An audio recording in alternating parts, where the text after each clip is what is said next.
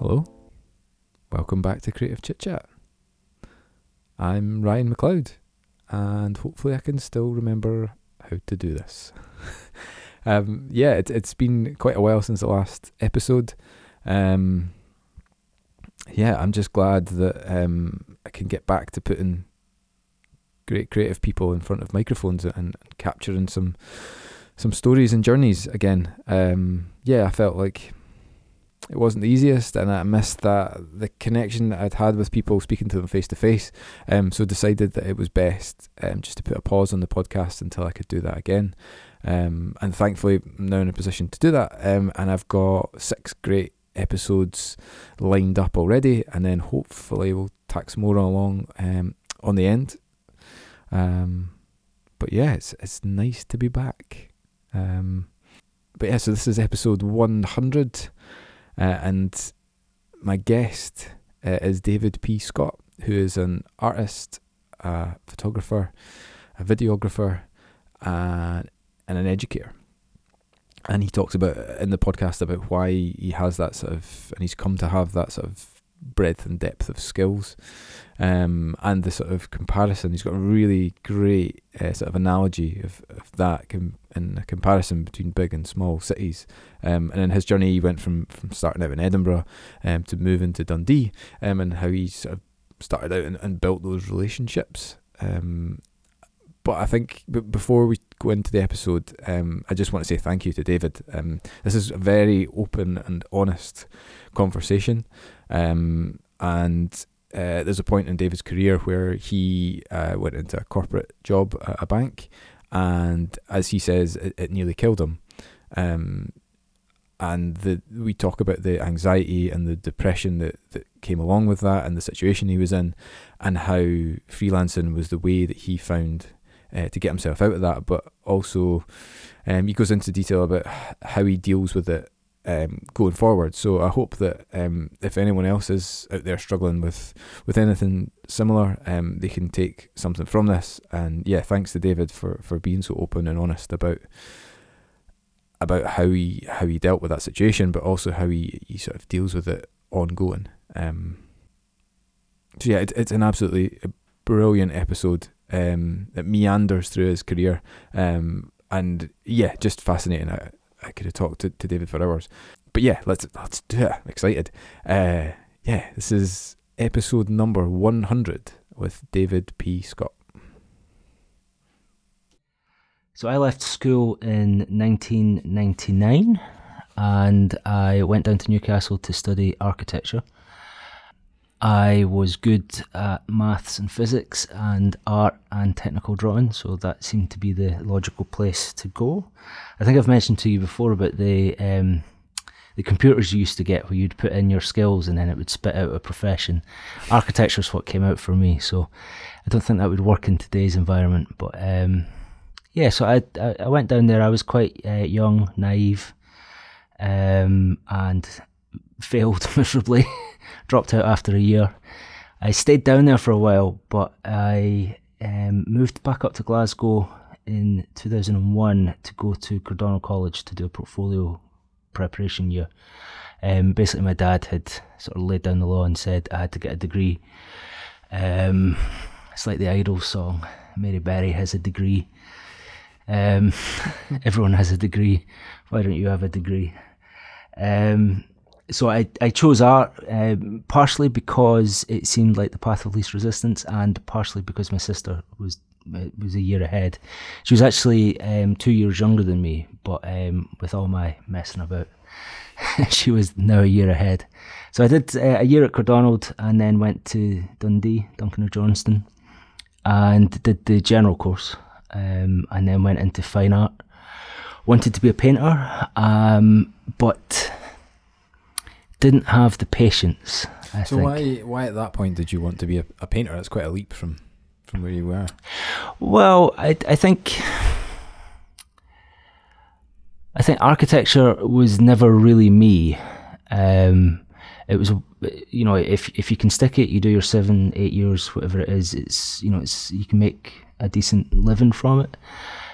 But once that had gone, it was just a case of, well, what do I do? And at that point in time, I played drums in bands and I painted. Those are the only two things that I really did, and because I'd chosen art, painting seemed to be the way. It seemed to be the way to go.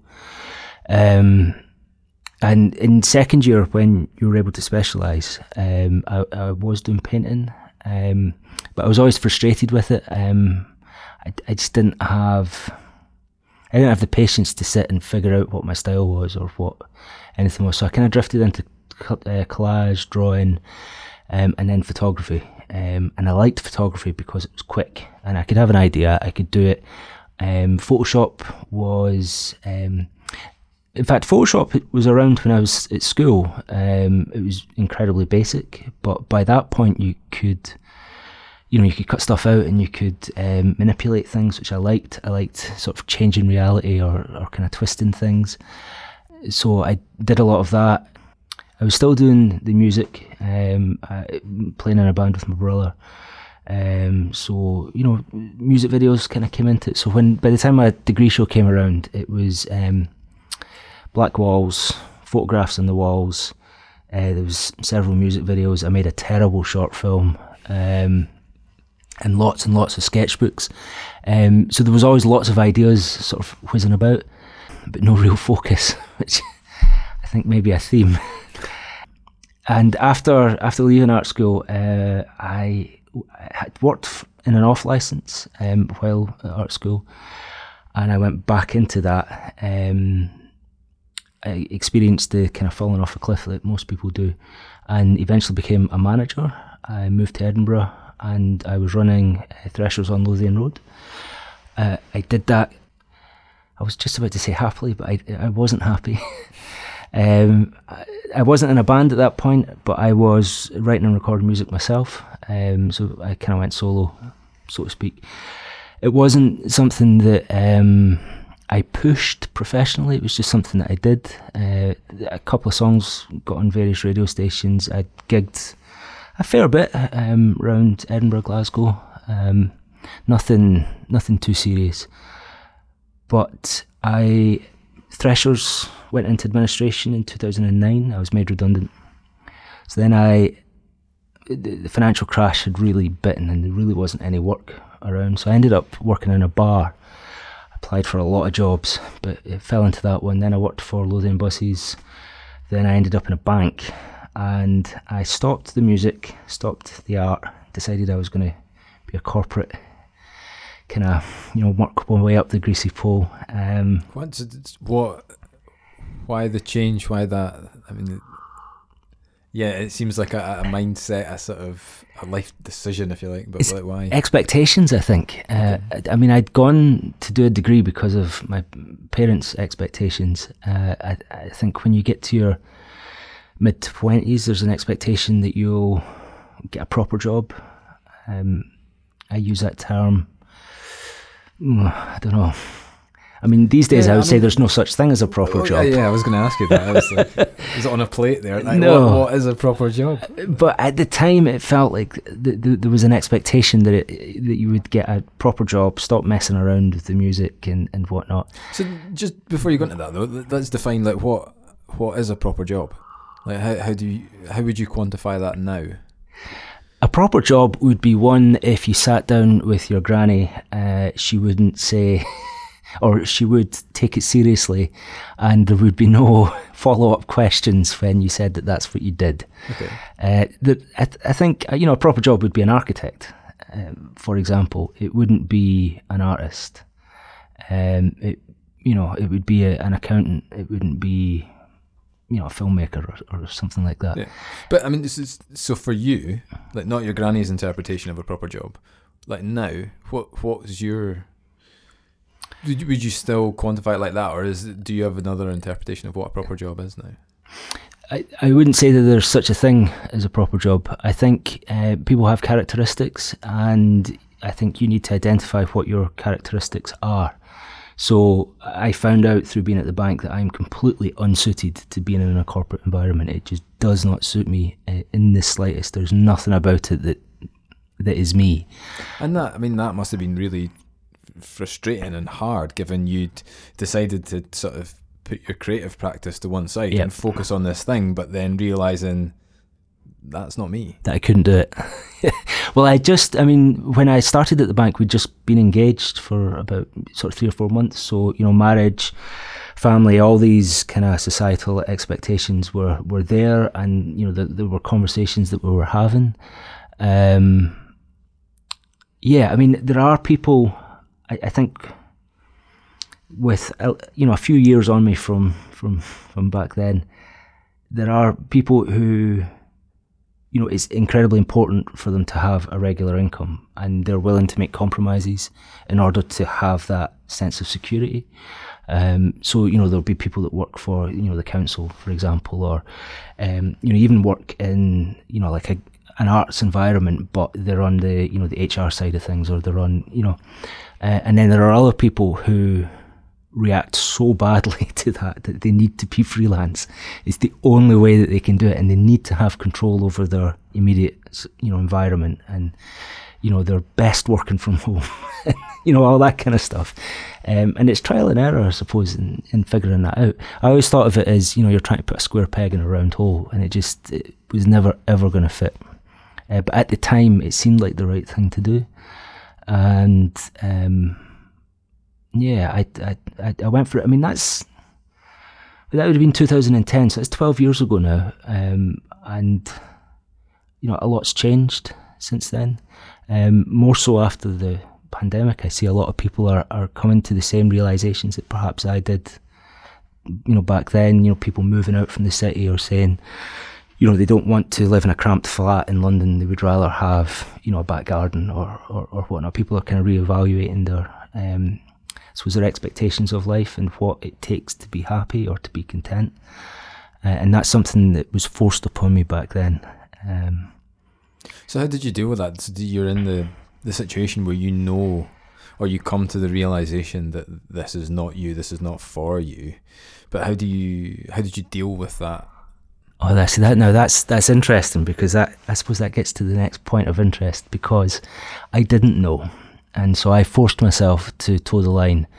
I ended up with a lot of disciplinaries. I ended up getting into a lot of trouble, because I think when you can't express yourself, and when you don't understand why it is that you can't do what everyone else around you is doing, you become incredibly frustrated, you become very, very angry. And if you don't have the words or the knowledge or the self-awareness to see what's happening, it all becomes internalized. And I had a breakdown, so I broke down at work and was signed off with stress, was diagnosed with severe anxiety and depression.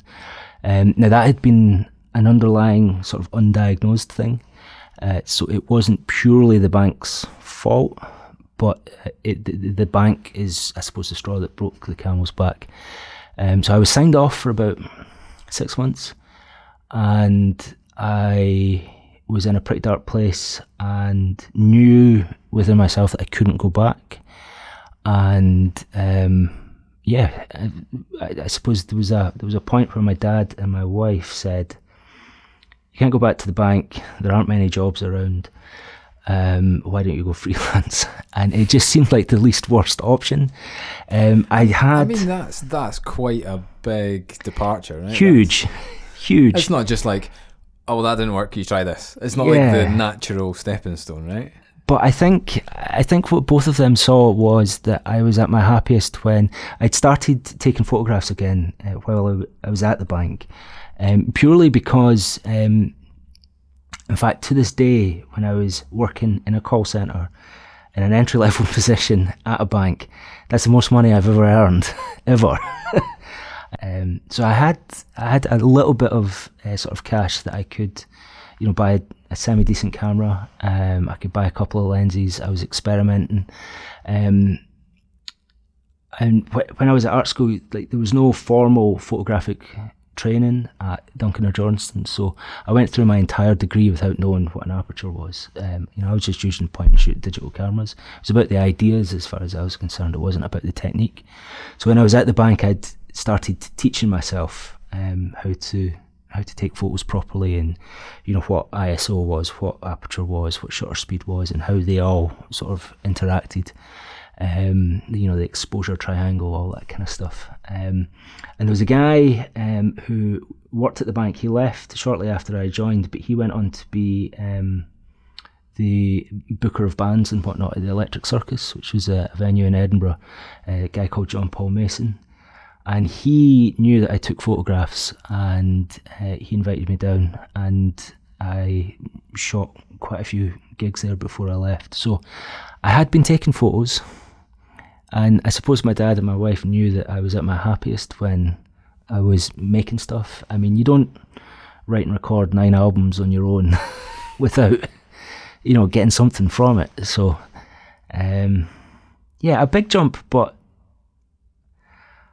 I don't know. I guess when you're so devastated by a diagnosis and by a situation, when anxiety is severe and you don't have any way to cope with it, it is nowhere to go. So it just stays in, and it paralyzes you almost. You kind of fall into yourself and you become a shell, which can be quite frightening to see.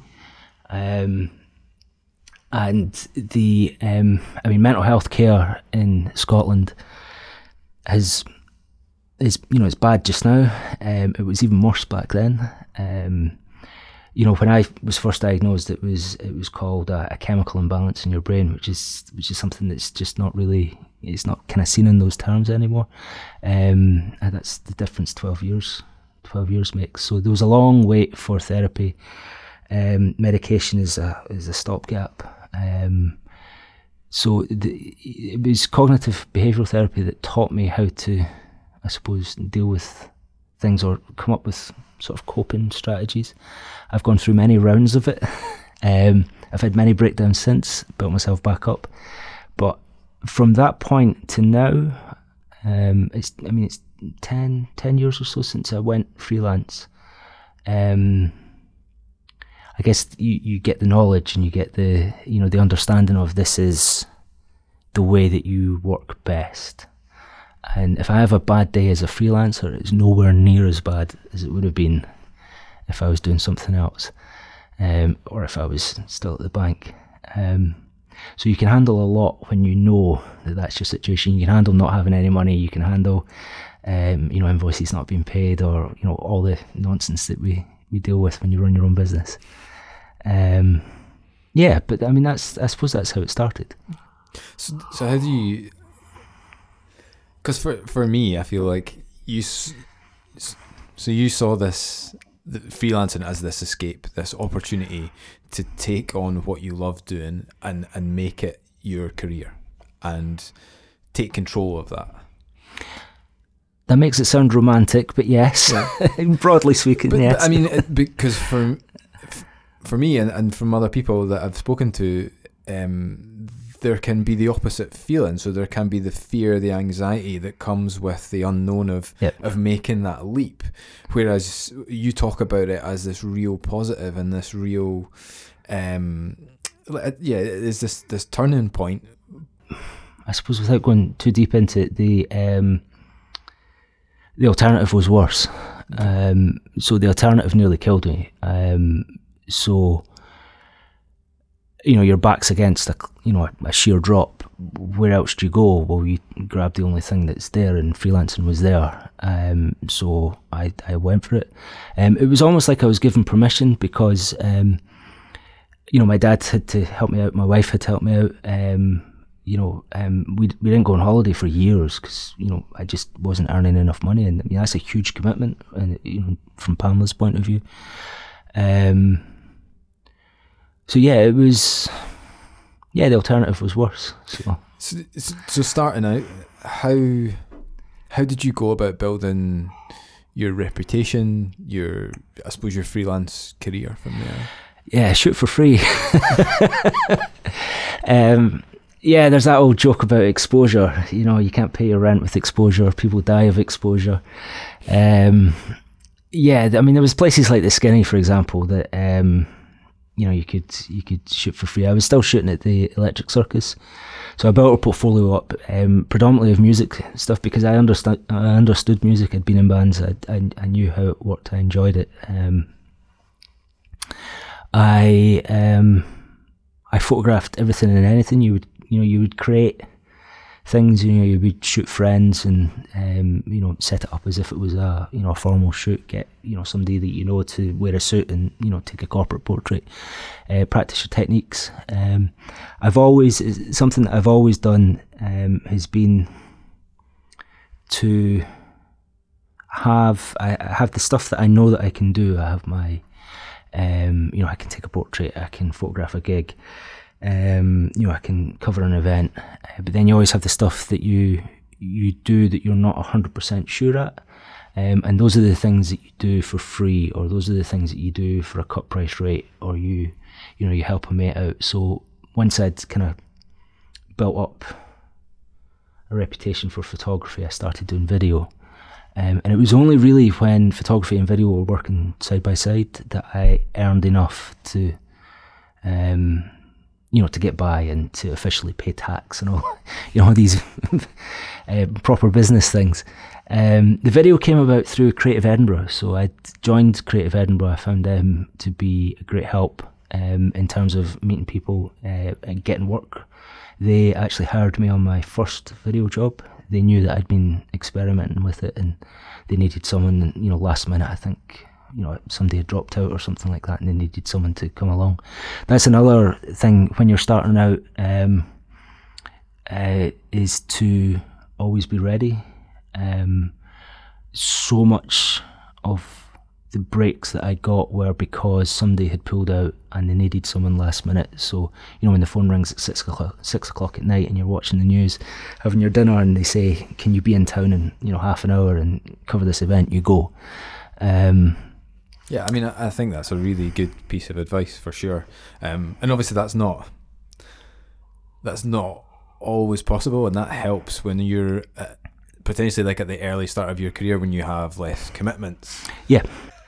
Yeah, well, I mean, being able to react to making sure that your skills are up to speed. So like if you predominantly work with natural light, for example, as a photographer, learn flash. You might not like it in terms of the aesthetic. It might not fit your personal work, but learn it. Always be looking for the things that the little things that you don't have. And there are many skills that I taught myself that I just, grew to dislike. Like wedding photography, for example. That alongside video was, I saw that as a big thing. Because you can earn 4 figures on a day. It turns out that it's much more than a day's work, but it's a lot of money to, especially someone who's kind of starting out. But over time, I found that I just didn't enjoy the process of getting the work. I hated wedding fairs. I hated selling myself as if I was a commodity or something like that. It just really wasn't who I was. So I stopped doing it. But you can only really know if you've done it, I suppose. And in Edinburgh, it was possible to be a photographer and videographer, and earn enough to get by. They say in London you can specialise in the most specific thing. In Edinburgh, you have to be more of a generalist. And when we moved to Dundee, I had to add other things on. As well as photography and video. It's a really, I've never heard it described like that, but it makes perfect sense. Like this sort of expanding pyramid of skills. And I think as you say, in the cities where the creative communities are smaller, then there are less people to call upon. And I think often half the battle, especially in the start of your career, is just being the person at the front of someone's mind.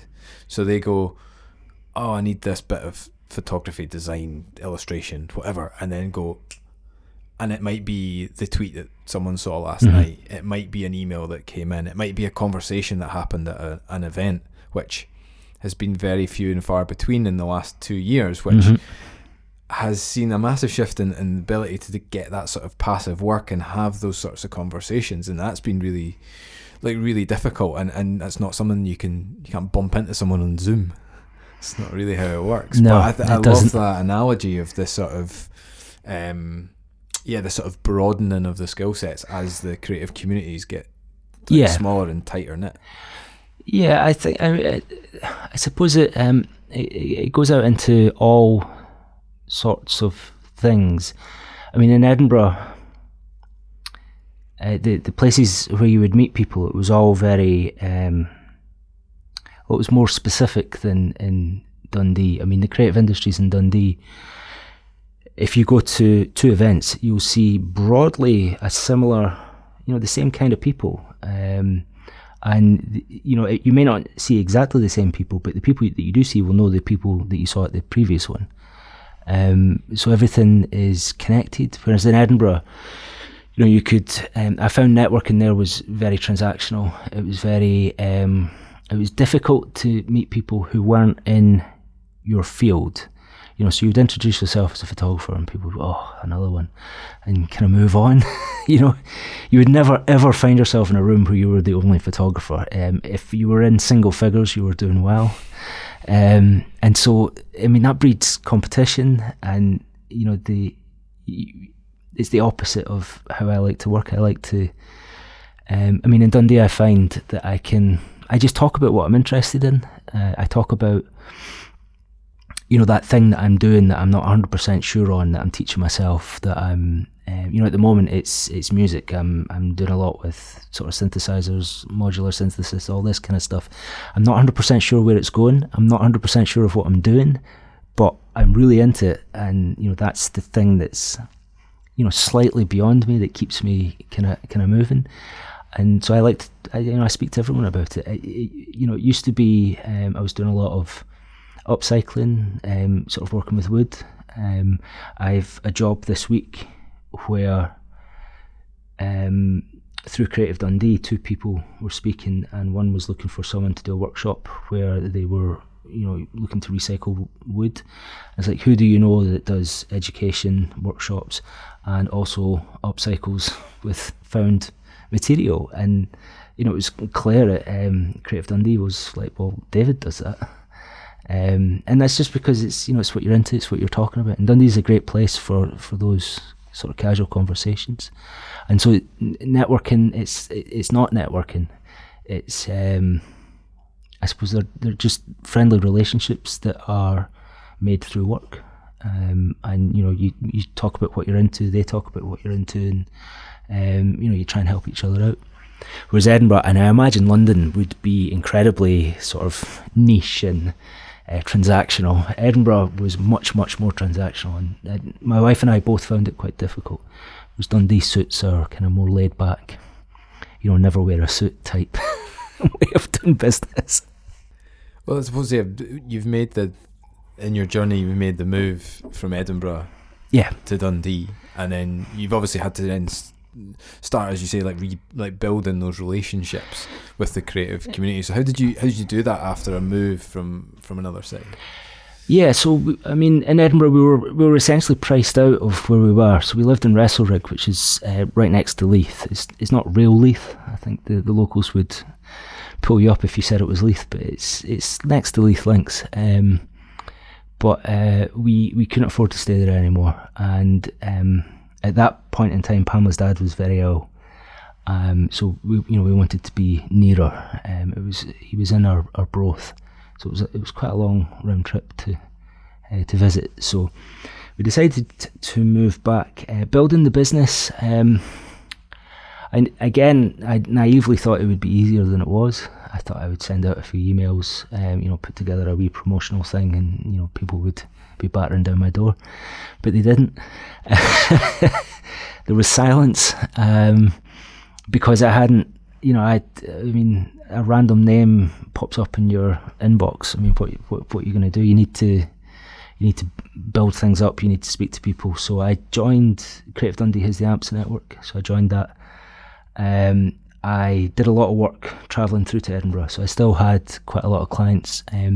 Though I did find that over time, because I wasn't meeting these people and I wasn't in the mix, they slowly kind of moved on to other folks. And I was still doing jobs in Edinburgh right up until the pandemic started.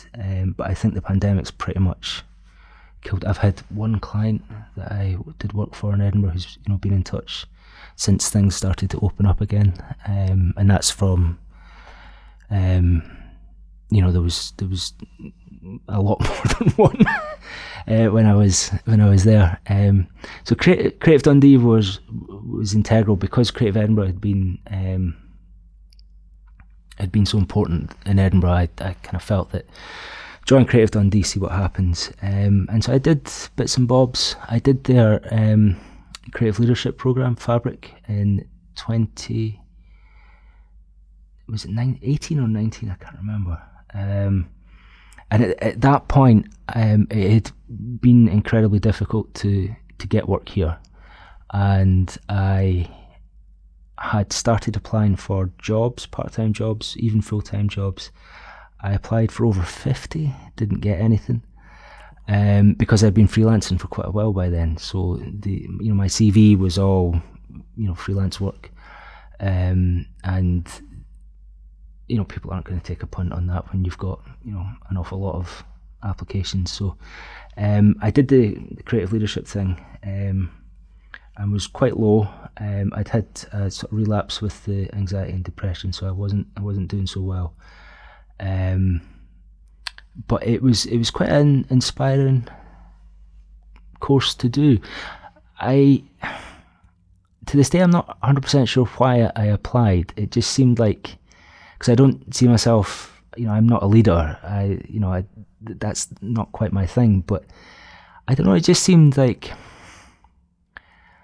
I'd meet interesting people, and I took a chance. And one of the days we went up to Alyth to the Eco Museum up there, and the organisers they did a talk, and there was various things, but they talked a lot about serendipity, about just letting things happen and just seeing how things pan out. And that was the start of kind of chance and just chance encounters, and not letting your anxieties and your worries kind of get to you. My sister used to be a cancer nurse. She used to do at the Royal Marsden in London. She used to administer chemotherapy and stuff, and she would always talk about she would have so many patients who would talk about life and regrets, and no one ever, it's a cliche, but no one ever regrets work. It can just, it can disappear, and all kind of comes to nothing. I suppose the good stuff is families, friends, is the stereotypical important things. But worrying about where the work's going to come from or what, it doesn't do you any good. It's wasted energy. So I kind of just thought I would just let things happen, and that's when I realised that in Dundee, if I suppose you're interested, and you just see what's happening, and just follow your instincts and see what happens. I think like I can totally relate to that some of the anxiety around where will the next project come from, where how are we going to keep things going, and it comes in waves. And I think it was always Lyle who said to me, just appreciate the quiet times. Yeah. But it takes a long time to get to that point where to have confidence in your relationships, your networks, that you have enough clients, enough contacts that something will come in through the inbox. You will bump into someone in the street, you will see someone at an event, and then work will come. Yeah, there's. In the creative industries, imposter syndrome is a huge thing. So that's always going to feed your anxiety. When I started out, I always felt that I was hustling people for something, or I was asking people for something, I wasn't bringing anything to the table, because there were lots of photographers, and if I didn't do the job, someone else would do the job equally well, maybe even better. And it's only recently when I've realised I suppose the range of things that I can do, that I'm actually bringing something to the table, and you can have confidence in yourself and your ability to to film something competently. Maybe even with some skill, or to take a workshop, and to know that there are clients that you have that they need someone to do this, or they need someone to run this project, or to document this event, and that you're bringing something to the table. So when you say that you have that confidence, that that you're bringing something to the table, what is it that you bring? That's an interesting question. What do I bring?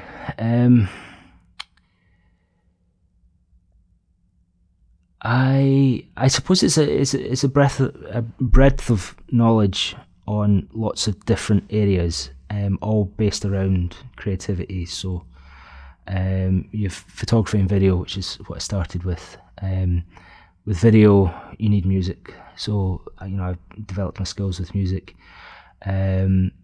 When I moved to Dundee, I found that education was something that there was opportunities there. So I Tayside Healthcare Arts Trust, the DCA, the McManus. I've done workshops there. I've led groups there. So I suppose a knowledge of fine art, printmaking techniques, painting. I lead a photography group at the moment, and we cover everything from colour theory to compositional theory. To technical skills, so all that kind of stuff. You've got equipment, how to best set up microphones, how to film stuff, record stuff, how to prepare a canvas. I suppose it's just stuff that you kind of pick up, and so you're bringing all of that to the table. Also your personality, your way of dealing with people, your way of interacting, especially in education when you're working with perhaps vulnerable groups, or something like that. How do you speak to people? How do you get people involved? How do you read the room? How do you notice who's struggling to perhaps communicate or to contribute? How do you bring them in? All these kind of things. It's lots of stuff. I recently applied for funding for something, and I've applied on several previous occasions, and I've always been rejected because I've applied for different avenues of what it is I do, and they always say that, no, you're not that, you're this other thing. So, you apply for painting, and they say, no, you're not a painter, you're a photographer. And I applied for video this time, and it's like, no, you're not a visual artist, you're a commercial artist. So because I have such a broad range of skills, it's difficult to. But I think that's there's the cliche term portfolio career, but that's what we all are these days. We all do lots of different things, especially in a city like Dundee. And I think there's a couple of things that drive that. One of them is necessity, but I think the other thing is sort of curiosity and exploration, and I think there's that. Like in a lot of people that I've chatted to, they have this constant drive to just try new things and play and go, oh, what's that thing? Can I have a go at that? Yep. And you're never going to do that full time, but you might bring that little bit of something, or a little bit of learning, or a little bit of technique, or something that actually comes into your day to day. Yeah, I don't know how teaching has changed in the school environment. That kind of teaching isn't something I've done. It's always been sort of gallery based or community based. But young people that I speak to or work with these days seem to be a lot more comfortable with, a portfolio career, or even, you pick up a camera, you can take a photo, but when I was starting out, you wouldn't call yourself a professional photographer, but these days, young people seem to be quite comfortable to just give themselves the term and, fake it till you make it. And I think that's fantastic, because that's literally what I did. But I had all this angst about proper jobs. And none of that really matters. Anybody can take a good photograph. Not as many people can guarantee you that they will take a good photograph when they come in, but a lot can. And those that can't and that are interested can practice until they can. So why shouldn't you call yourself a photographer and just crack on with it? Why should you cripple yourself with anxiety about nothing that matters? And so, I mean, off the back of that, what is your style? Obviously, you work across lots of different disciplines. Yep. But yeah, do you feel that you have a style that sort of transcends those? Yes.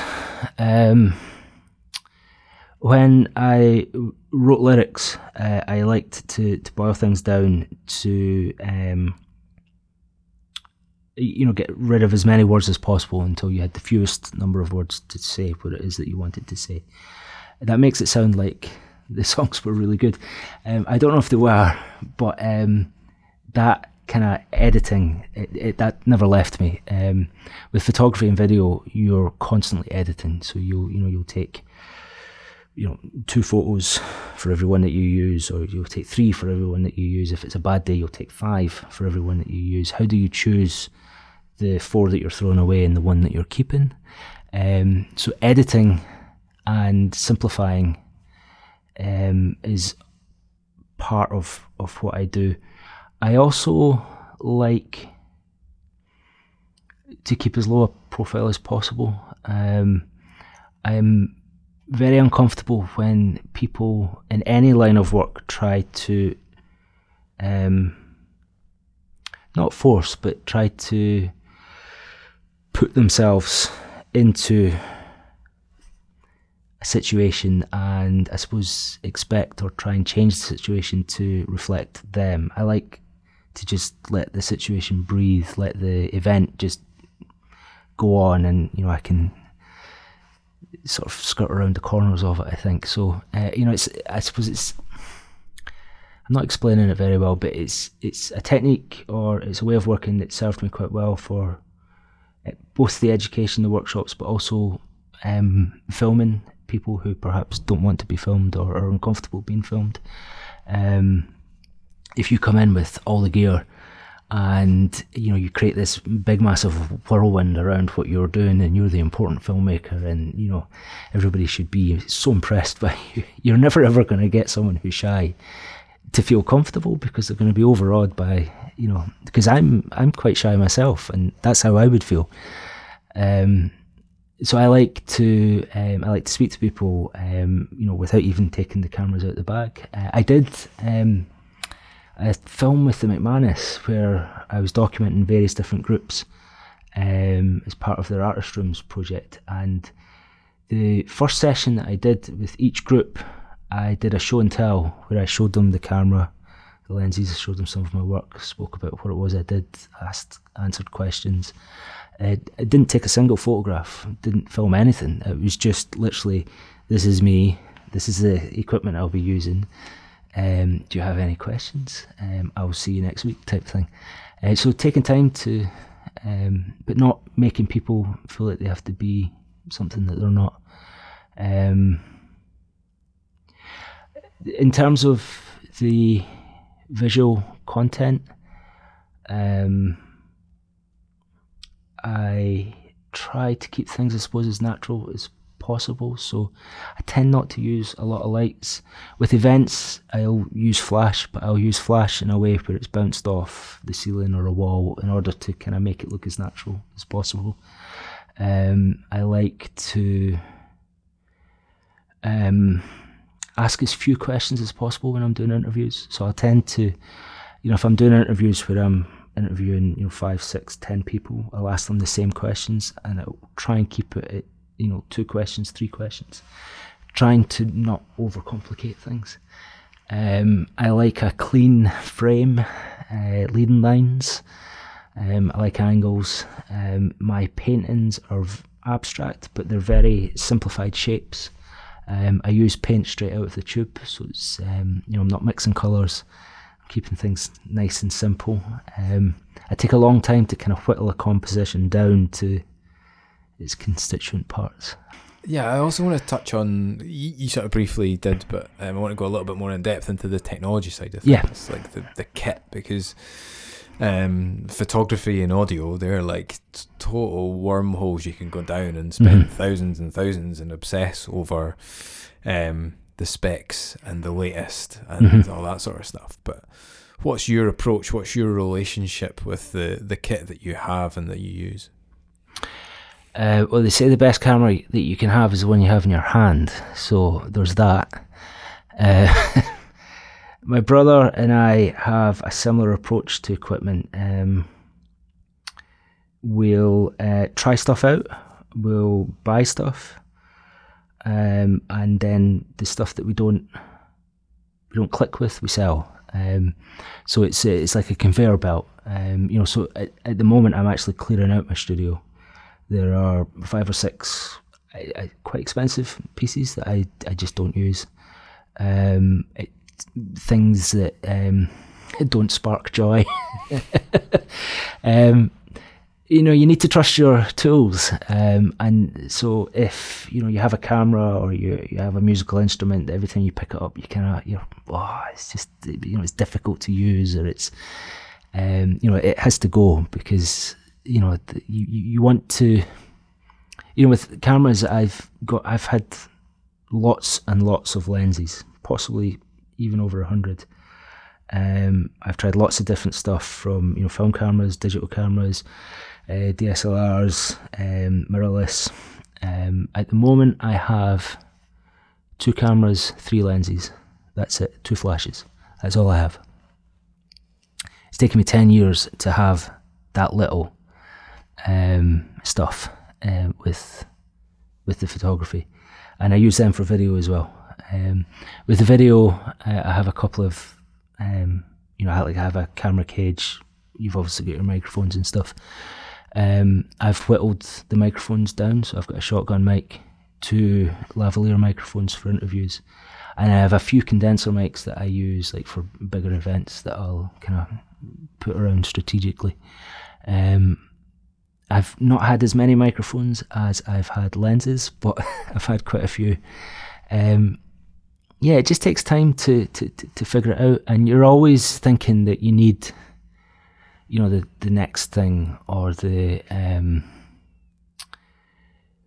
suppose the newest thing. But I don't know. The longer I do it, the less inclined I am to follow that path. I do like reading reviews. I like to research. I suppose you need to have a clear idea of what it is that you're looking to do. For example, with music, when I was doing music 10 years ago, it was very song based. You'd program out your drums. It was, a recognisable drum pattern, all that kind of stuff. I'm not really interested in doing that anymore. So it's what forms of music making can you do that allow you to kind of break free from that verse chorus type thing. So granular synthesis, taking audio and breaking it down into grains, small parts, and then bringing it back together in a different way. Or I'm not really interested in programming drums properly anymore, so using things like Euclidean rhythms, where you're using algorithms to create rhythm patterns, polyrhythms, that kind of stuff. Just I suppose pushing it, figuring out what it is that you want to do, then looking for the tools that do that best. One of the good things that's come out of the pandemic in terms of gear is, because everyone's used Zoom, the Zoom aesthetic, which is this low resolution fuzzy camera that's badly lit, it's become accepted.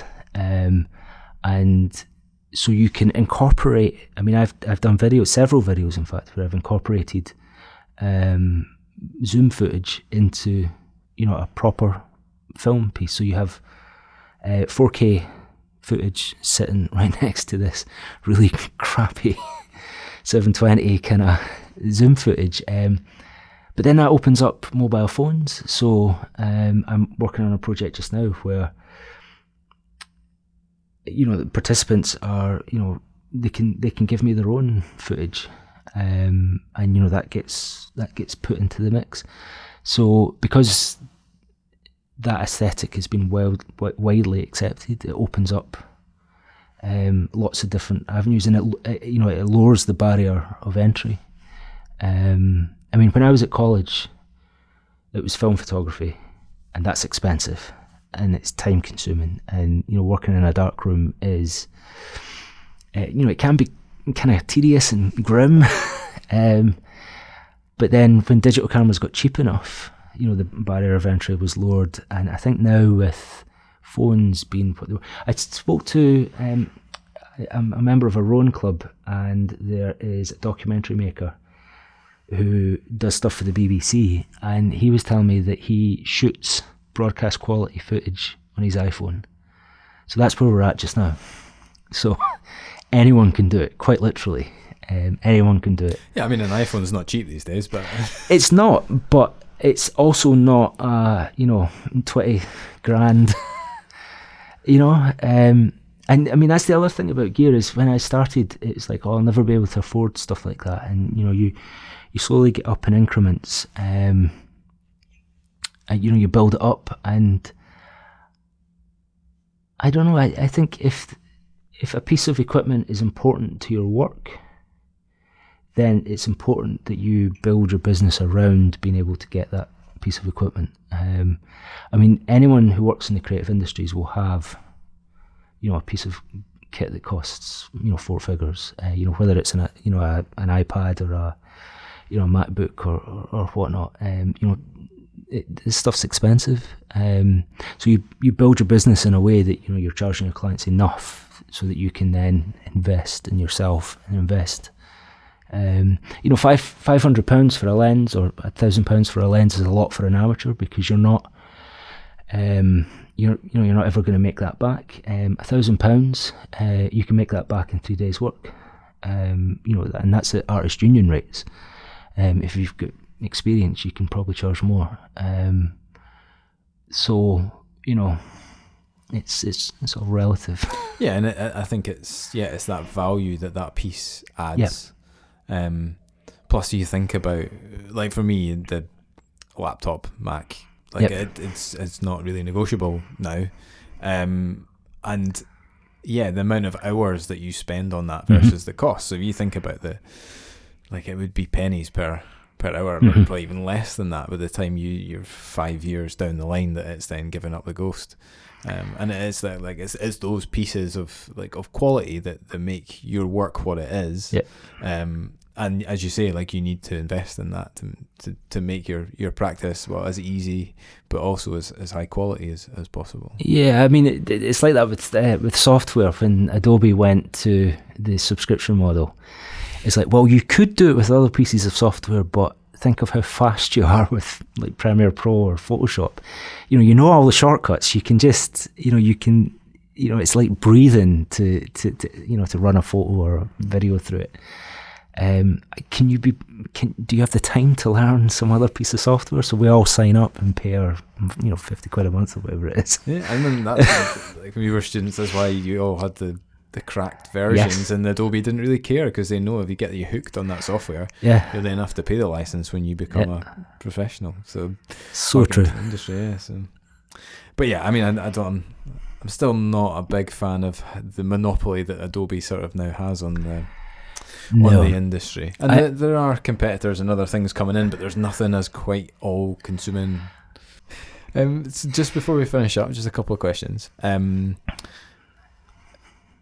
First one is about your website. Yes. I was going to say the website formerly known as Burnbox. But there's do you want to explain a little bit about I suppose you used to have 2 websites. I did, yes. Burnbox, davidpscott.com, Mm-hmm. is that right? But I'm interested to know where the Burnbox comes from, and why there was 2, and then now there's not. So what's happened? Yeah, so it was burnbox.studio was the website. So when we moved to Dundee, I didn't have as much work as I used to. I was going through to Edinburgh for some work, but struggling to get work in Dundee. So I used the time, like you said, Lyle says, enjoy the quiet time, do something constructive. So I was upcycling furniture, painting tables and stuff. I started painting, first canvas boards. Well, in fact, it was wood first, then canvas boards, then proper canvases.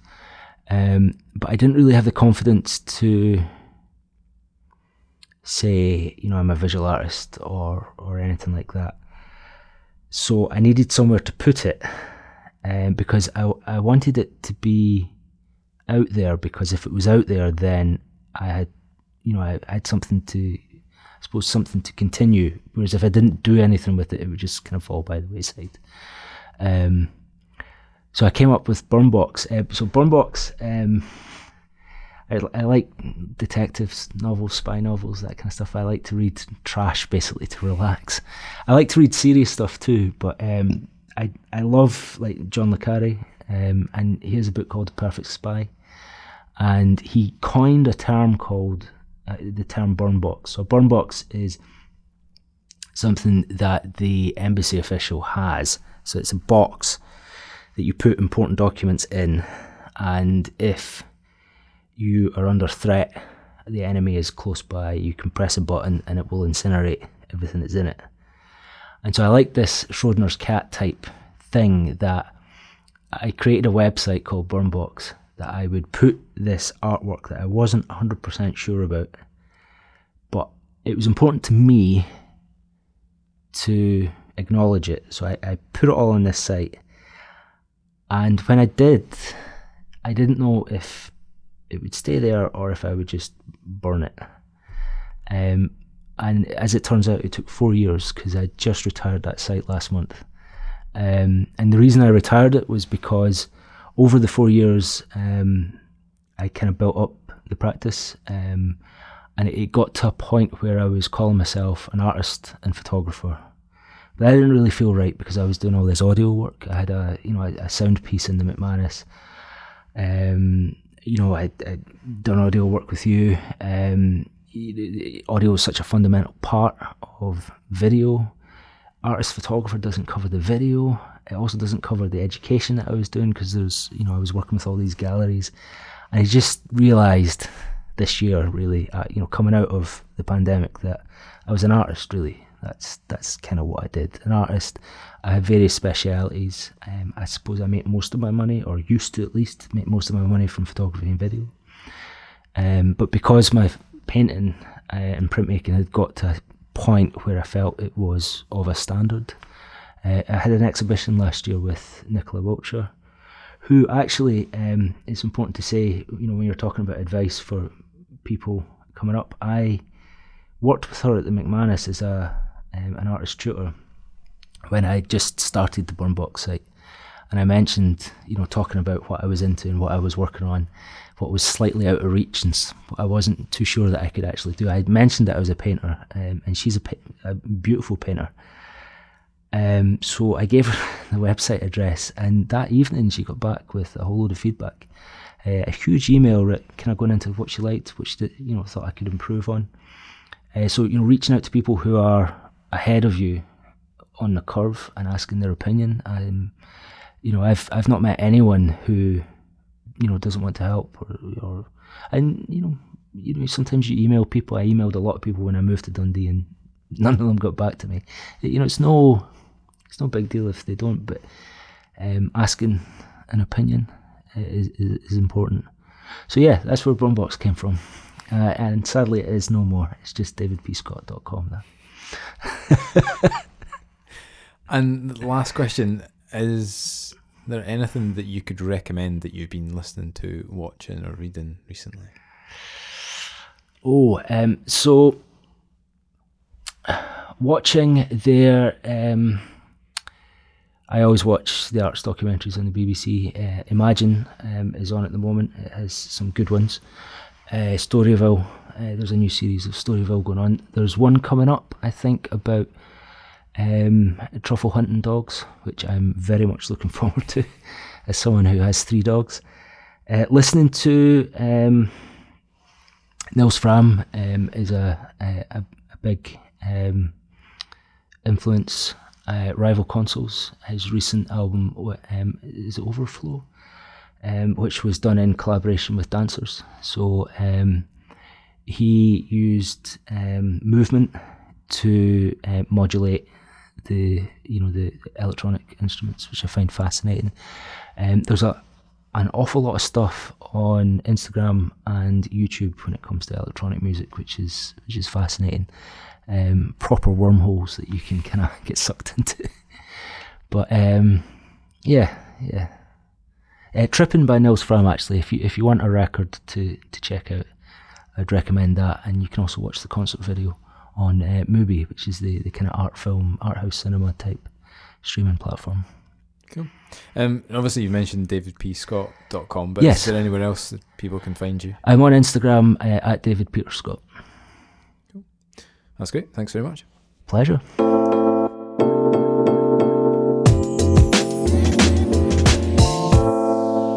So, thanks very much to David for doing that. And then, as I said at the start, I mean, thank you to him for being so open and honest about his depression, his anxiety, and how he deals with that. And hopefully that insight, that sharing, that story, that journey can help people who may be in a similar situation or have had similar feelings.